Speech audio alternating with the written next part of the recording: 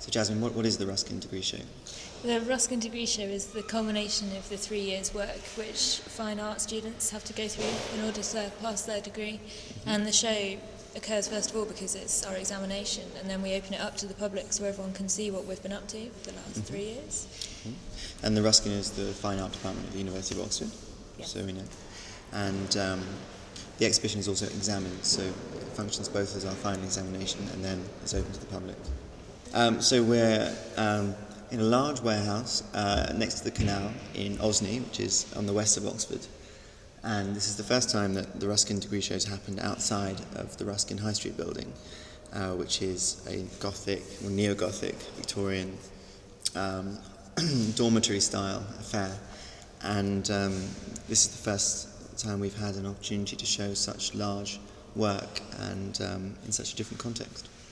Yeah, it used to be a sports hall before we reclaimed it as an exhibition space. So we're dealing with a different sort of language, and we're able to adapt to our work to suit a much larger space. It's provoked more of a group show than we'd previously had. Do you find that being further away from the Ruskin itself means that we've had slightly less influence from our tutors? Because I think that the Ruskin is very much defined by the tutors. We have a very close relationship with them. We work a lot with them, and it's certainly heavily influenced by people like Richard Wentworth and Michael Archer. And this time we've been out of the school, teaching has continued in the school, and we've had far fewer sort of interjections from our tutors, I'd say, and it's required a lot more independence on our part. The large space has allowed us to collaborate a lot more with each other and make decisions which affect a number of works. Yeah, there's been a lot more unity within the group with this show. It feels much more like how a degree show should be, being in a new space like this.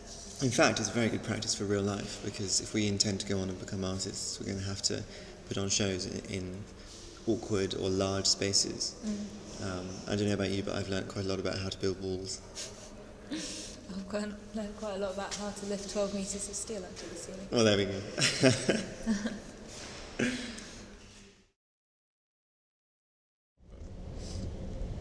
Maybe, I don't know if we should talk a little bit about the Ruskin in general, but I think it's quite interesting to see the contrast between the slightly winsome, nonchalant sculptural work and painting, and then what we, for example, Jasmine and I are making, which seems to be so much more sort of sincere. Well, yeah, it's pretty diverse. Yeah. A series of kind of attitudes to making work.